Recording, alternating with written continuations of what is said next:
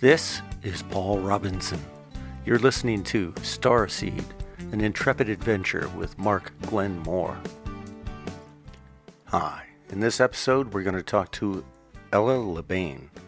Ella was introduced to us by Dan Harari, who we interviewed a few weeks ago. Ella is a renowned biblical scholar, an ET experiencer, and a longtime UFO researcher. She's a member of both MUFON Colorado and MUFON National, and she's the author of this 6-book series nonfiction entitled Who's Who in the Cosmic Zoo, a guide to ETs, aliens, exoplanets, and space controversies. She reveals in great details the origins of the history behind and of upcoming disclosure of alien life and its historic effects on mankind's culture and world religions. Enjoy. Hello. Hi. Hi there. Good evening. Hi. Evening. How are you? We're good. How are you? Good. Good to see you. How's things in that over there? Colorado? Yeah, well, weather's pretty crazy today, but everything's okay so far. Thank God. Uh-huh. We have hail and thunder and rain and you just had a sign as if nothing ever happened, and then it starts all over again. It's just you had some unstable. You had some real weather just a little bit ago, a couple of days ago, right? Yeah, today actually too. Really? Yikes! It's an El Nino thing. Oh yeah, it's going to be going. It's going to be going all summer, I guess. Yes. So this is Mark. Hi, Mark. Hi. And I'm Paul. Hi, Paul. Nice to meet you. Nice to meet you. Paul is the producer of this podcast, Starseed, an intrepid adventure, and of course I'm Mark, and we're so excited to have you on this program. And we did have some good conversations with Dan Harari. We got 2 episodes, and we have a lot of stuff to ask you. Oh, okay. I'm sorry that we didn't get to talk at the conference in San Francisco. I know. I think we said hi briefly, but I didn't get a chance to talk to you. You were busy. I was busy. So I'm glad we got this opportunity. This is me too. Special. Thank you. That's cool. I can hear you're from New York. I am. Mm-hmm. What part? New York City. Wow. I was born in Queens, and are you seeing me clearly? Oh, completely. Yeah. Okay, good. You look great. I tend to look at you and not the camera. So if you want me to look at the camera and talk, I could do whichever looks better. You just direct me and I'll follow. We're not doing video. We have this so we could see you while we have the discussion, but the podcast is all audio. And so I put on makeup for nothing. Oh, darn. But thanks for doing that. Never say never. We have the footage. Okay. We have the footage. Okay, I'm just kidding. We're just going to show it to our agents out here and say we have the perfect person. Do you sing? I need a singer actually. My daughter is a singer. Oh, that's good. Yeah. Mm-hmm. That's cool. Yeah, she's a theater person. She does everything. I see you've got the titles and the covers for all of your books behind you. Yes. Are all 6 there? No, number 6 has not been released yet. It's still in the editing process. So hopefully by Christmas or the new year. Mm-hmm. I just downloaded your 2nd book on Kindle. Is your first book available on Amazon? So it used to be, and it's out of print, and I'm right now in the middle of getting the final pieces together. So I have to republish it as a 4th edition. So it was an opportunity, because when I first published, I had gone through a traditional publisher, which I wouldn't recommend. Mm-hmm. And then they went out of business, and then so my book went out of print. Fortunately, I bought up like several thousand copies, so I'm completely sold out. So this is an opportunity for me to republish it under my own imprint as an expanded, revised edition. So I'm like adding a couple of 100 pages to it. Oh, that's cool. Right. A chance to edit it and revise it.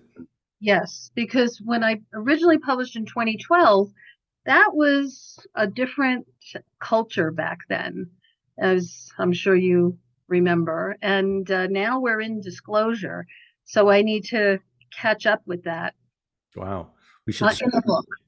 well, we should circle back to the to the now that we're starting to have a bunch of reveals. What your view is on that, and how that ties in with your vision of in your books. You essentially, your books are kind of a map of how this is unfolding and who the players are, right? Yes, yes. It was originally based on, it still is, unraveling and discerning the disclosure in end time prophecies. Mm-hmm. So I connect dots. So end time prophecies primarily from Old Testament, or all the books. End time prophecies are in both Old and New Testament, all the exo-biblical books. I was raised Jewish, and I was sent to Israel to get an education. right? And I came back. Let's interrupt just for a second. Oh, sorry, So why don't you give us the whole your bird's eye view of what you think we should know, because our listeners don't all know your biography. So give us a rundown of where you're from and why you do what you do.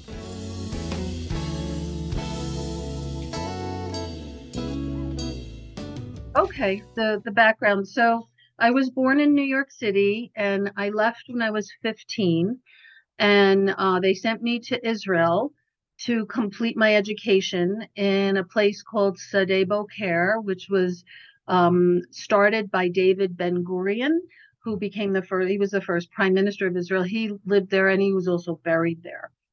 Anyway, it became the Biological Research Center of the Negev, which is an arm of the Ben-Gurion University, which is in Beersheba. So we were like an hour's drive away in the middle of the desert, nothing. You can't see lights except at night, the stars. And that's kind of where I had my first UFO experiences. So there was a lot of activity there.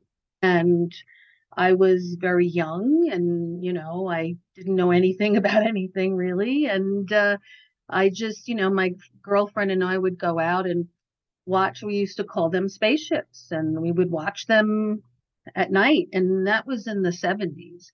So back in the mid 70s, we did have satellites up there, but not as much as we have now. And what I found that was really odd were what they call the khamsins, which were sandstorms that, it was like a bluebird sky, not a cloud around, and then all of a sudden, not even wind. And all of a sudden, everything would be covered in sand and dust. And one night I kind of saw something from a distance that was all the way out in the desert. And what I believe I saw was something coming and going, and it kicked up the dust. So that's why when we had these sandstorms, I just assumed, oh, it's the ships coming and going. Wow. It wasn't like a weather event. So that was my first experience. And then when I graduated in July of 1979, I was waiting on a visa to go to South Africa with my then boyfriend. And the principal of the school, and we were left there because everyone had gone, but we were waiting. So they let us stay. So the principal asked us to come and help her clean her office. And she gave me this book that belonged to David. It was on his coffee table, and it was called The Late Great Planet Earth by Hal Lindsey. Sure, you've heard of it. Mm-hmm. Well, I just gobbled it up. It was I was so engrossed in it because I had just been tested. I had matriculated, and part of the testing had to do with the prophets of the Old Testament, what what the point of it was. And so when I saw him lay this out, it just like I felt like I had discovered America or sliced bread or something, Amazing. It made so much sense. So you graduated with a degree in biblical Hebrew. That was the Well, degree. that was part of my degree. My major was social sciences and biology, but I couldn't pass without biblical Hebrew. Right. Just like here, you can't pass without gin. Yeah, right. It's part of the curriculum. It's part of the culture, yeah. Right. So it all started to make sense. And I'm reading it and I'm waiting on this visa, and it's like 3 PM, and it's hot. It's July, it's the desert, the sun is shining, and out of the light of the sun, and I'm wide awake, okay, laying in a bathing suit, sunbathing, reading a book, just listening. And this man just like comes out of the light. Wow. And he approaches me and he says, "I am the Messiah. Follow me."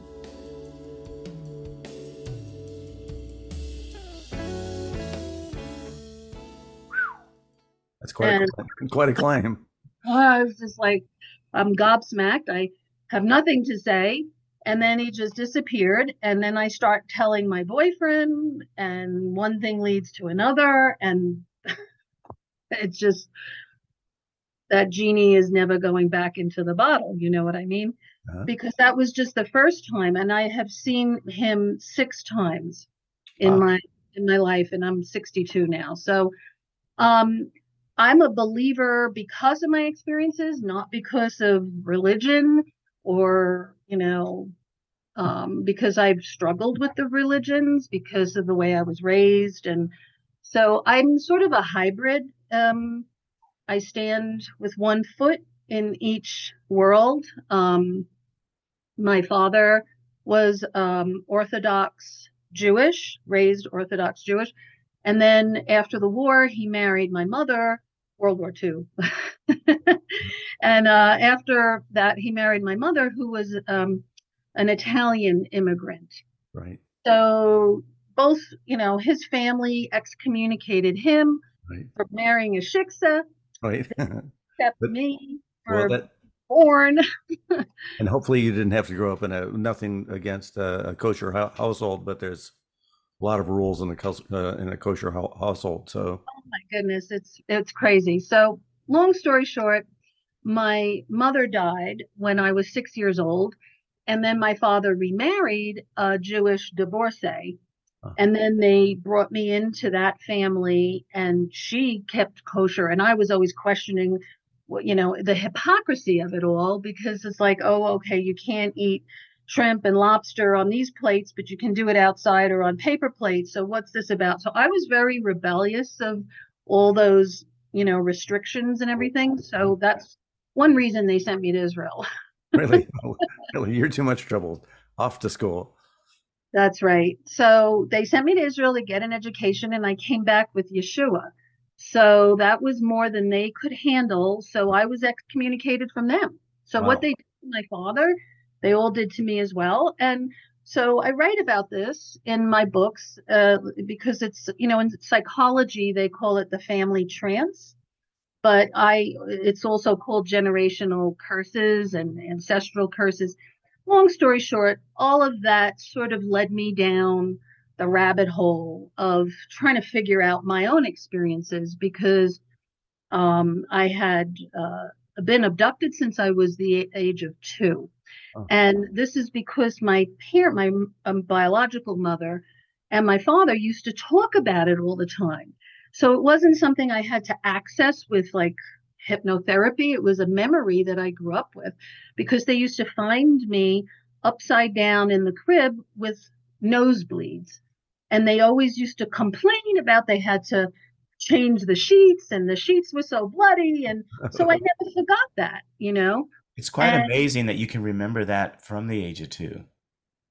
Well, yeah, they talked about it a lot, so it was kind of a repetitive story. So I, got it. But they complained about it a lot, yeah. Right.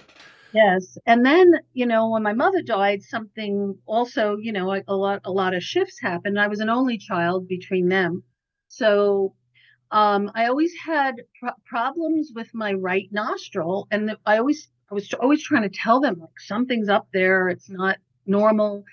And I had this little BB sized, like, oh, there's a growth or I don't know what. And nobody ever did anything about it.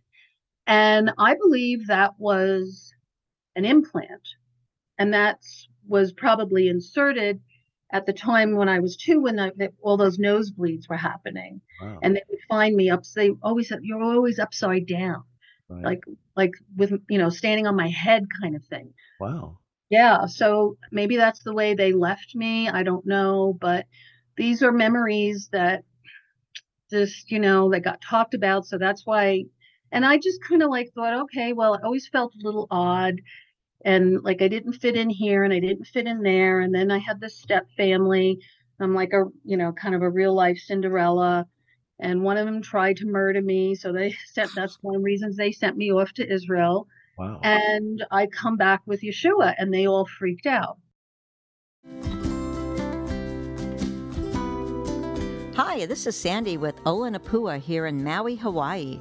I own an ocean view penthouse studio condo here at the beautiful Kanapali Shores Resort in West Maui. This oceanfront property has 2 pools, a restaurant, a full bar, a day spa, and on-site activity planners who will book your day trips all over the island. In addition to walking distance food shops, the resort is located just a 15-minute drive to the town of Lahaina, where you will find plenty of restaurants, shops, and live music. To check room rates and availability for your Hawaiian getaway at Aston Kanapali Shores, Unit 936, go to www.vrbo/1242558. Again, that's www.vrbo/1242558. Hope to see you there. Aloha.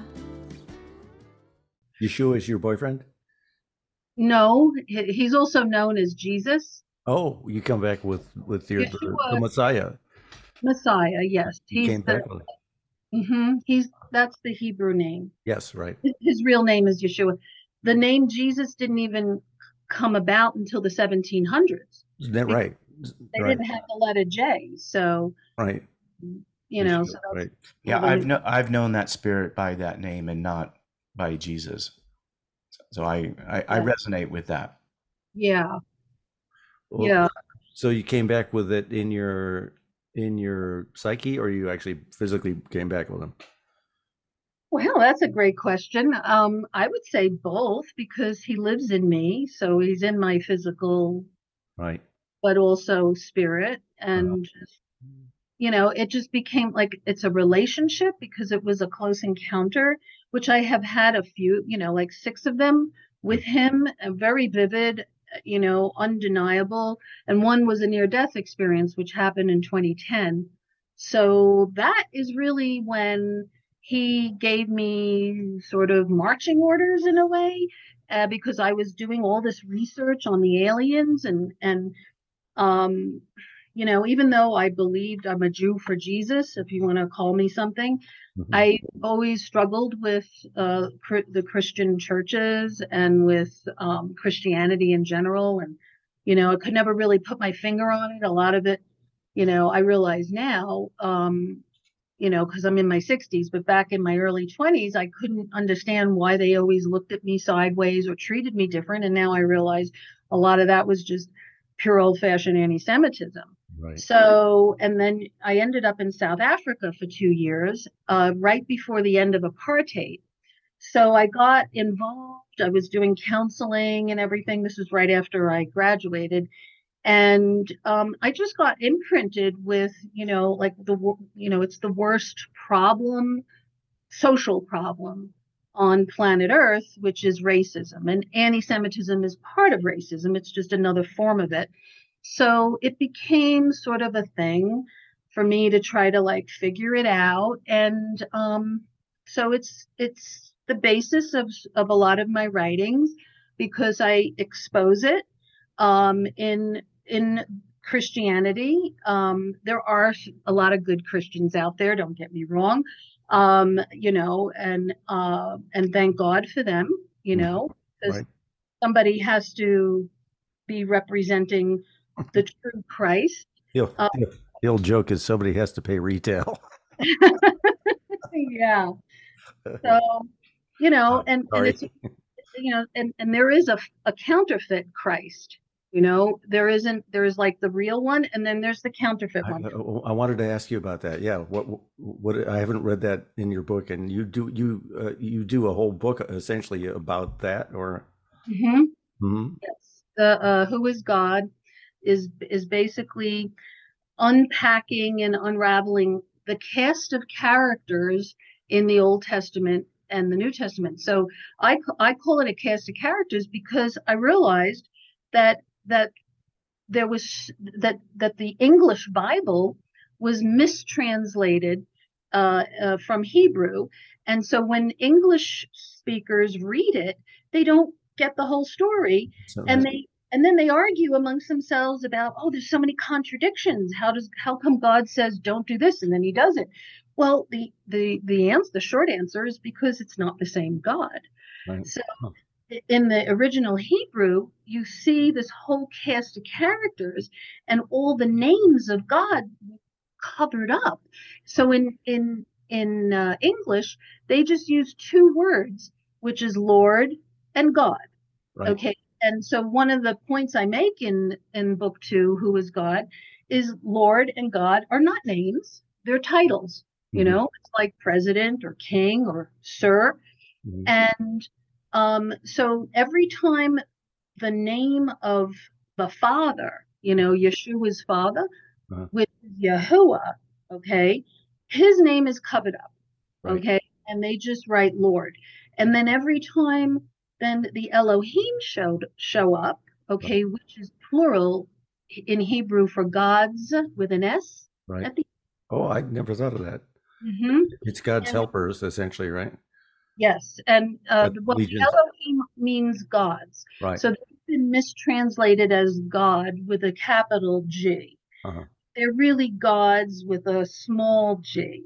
Right. Okay? So the linguistics of Hebrew was not transferred over into the English, Right. which confuses Christians. It confuses a lot of people. It turns people off, and the whole thing is a mess. Okay. Right. So I tried to unpack that in terms of the names, like, what's in a name. Right. Our identity is in a name, right? Yes. Who we are. So that's why I call it a cast of characters. And one of the most famous Bible stories is Abraham when he went to go sacrifice his miracle baby, Isaac. Everybody knows that story. Menopausal, let's call it a menopausal baby because Sarah was in her 90s. Right. So she had to be postmenopausal, okay? It happens. But anyway, so, God gave her a child. Right.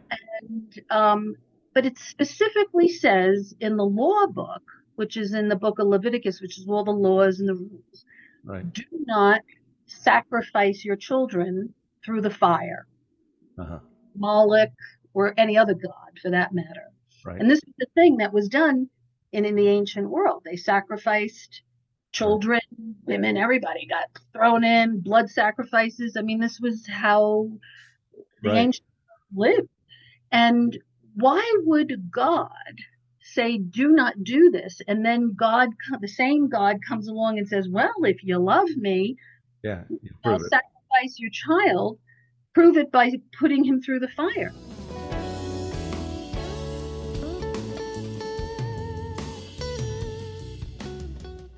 I proved in the book you have through linguistics that in that particular story, that chapter in Genesis, that it was not the Lord. Not the same God. The Lord does not, the Lord Yahuwah says, I do not test, I do not tempt. Right. So that was the Elohim. And when it says that Abraham heard a voice, it never said whose voice he heard. why I find this story relevant to us today is because everyone walking around the planet hears voices, and we all need to be able to discern whose voice are we giving our ear to, who are we paying attention to, who's trying to influence us and get us to do something that maybe we don't want to do. Maybe it's uncomfortable. Maybe it goes against who we are. Right. And Well, they're trying to use us to do something and that's what happened in the story with Abraham. And I proved it through linguistics that it wasn't the Lord. It was actually the Elohim, and Satan was among them. right.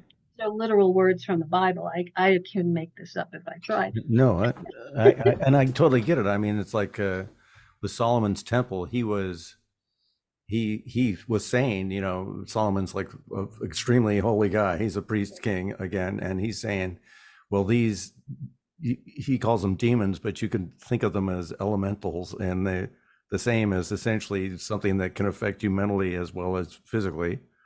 Your job here as a citizen priest, as we all are supposed to be, is to control these things and bring their energy higher, and then know what's affecting you mentally, because those things are nibbling at us all the time. I mean, so that's kind of absolutely. I totally agree with that, and that's exactly what was going on. And he was trying to cause mischief and cause trouble. And so at the end of the story, only at the very end, okay, does the Lord Yahuwah come in. He doesn't himself. He sends one of his angels.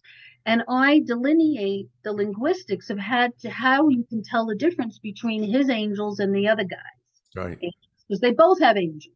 Angels means messenger. Messenger, right. So it's not like, just because, someone's an angel. There's fallen angels, and then there's, heaven's angels that stayed faithful, and they work for Yahuwah. So Yahuwah basically sent one of his angels to save Isaac. Right. And that's the only time in the whole story that you see his name show up, when he came to save him, okay, from this scheme, right, that, like you said, it was demonic in nature, because it went against God. So what happens when this type of stuff happens? And this is not an isolated incident. No, I mean, it's happening to everybody all the time. I mean, yes, every day, is that it creates mischief and it creates confusion, and confusion is not of God, and it causes people to lose faith. It causes people, to break their relationship with the creator of their souls. It causes them to not have a spiritual life, et cetera, et cetera. So it's good to know the truth, because the truth is liberating. And in your cast of characters, are they archangels? Are they equivalents to what you see, say, from the Kabbalah? Is it kind of the same? Yes, well, I kind of devoted a whole book to them, which is book 3, Who Are the Angels? Right. So I just kind of separated just for organization purposes. But yes, it's a hierarchy. So right. Yes, to your question, archangels are considered princes.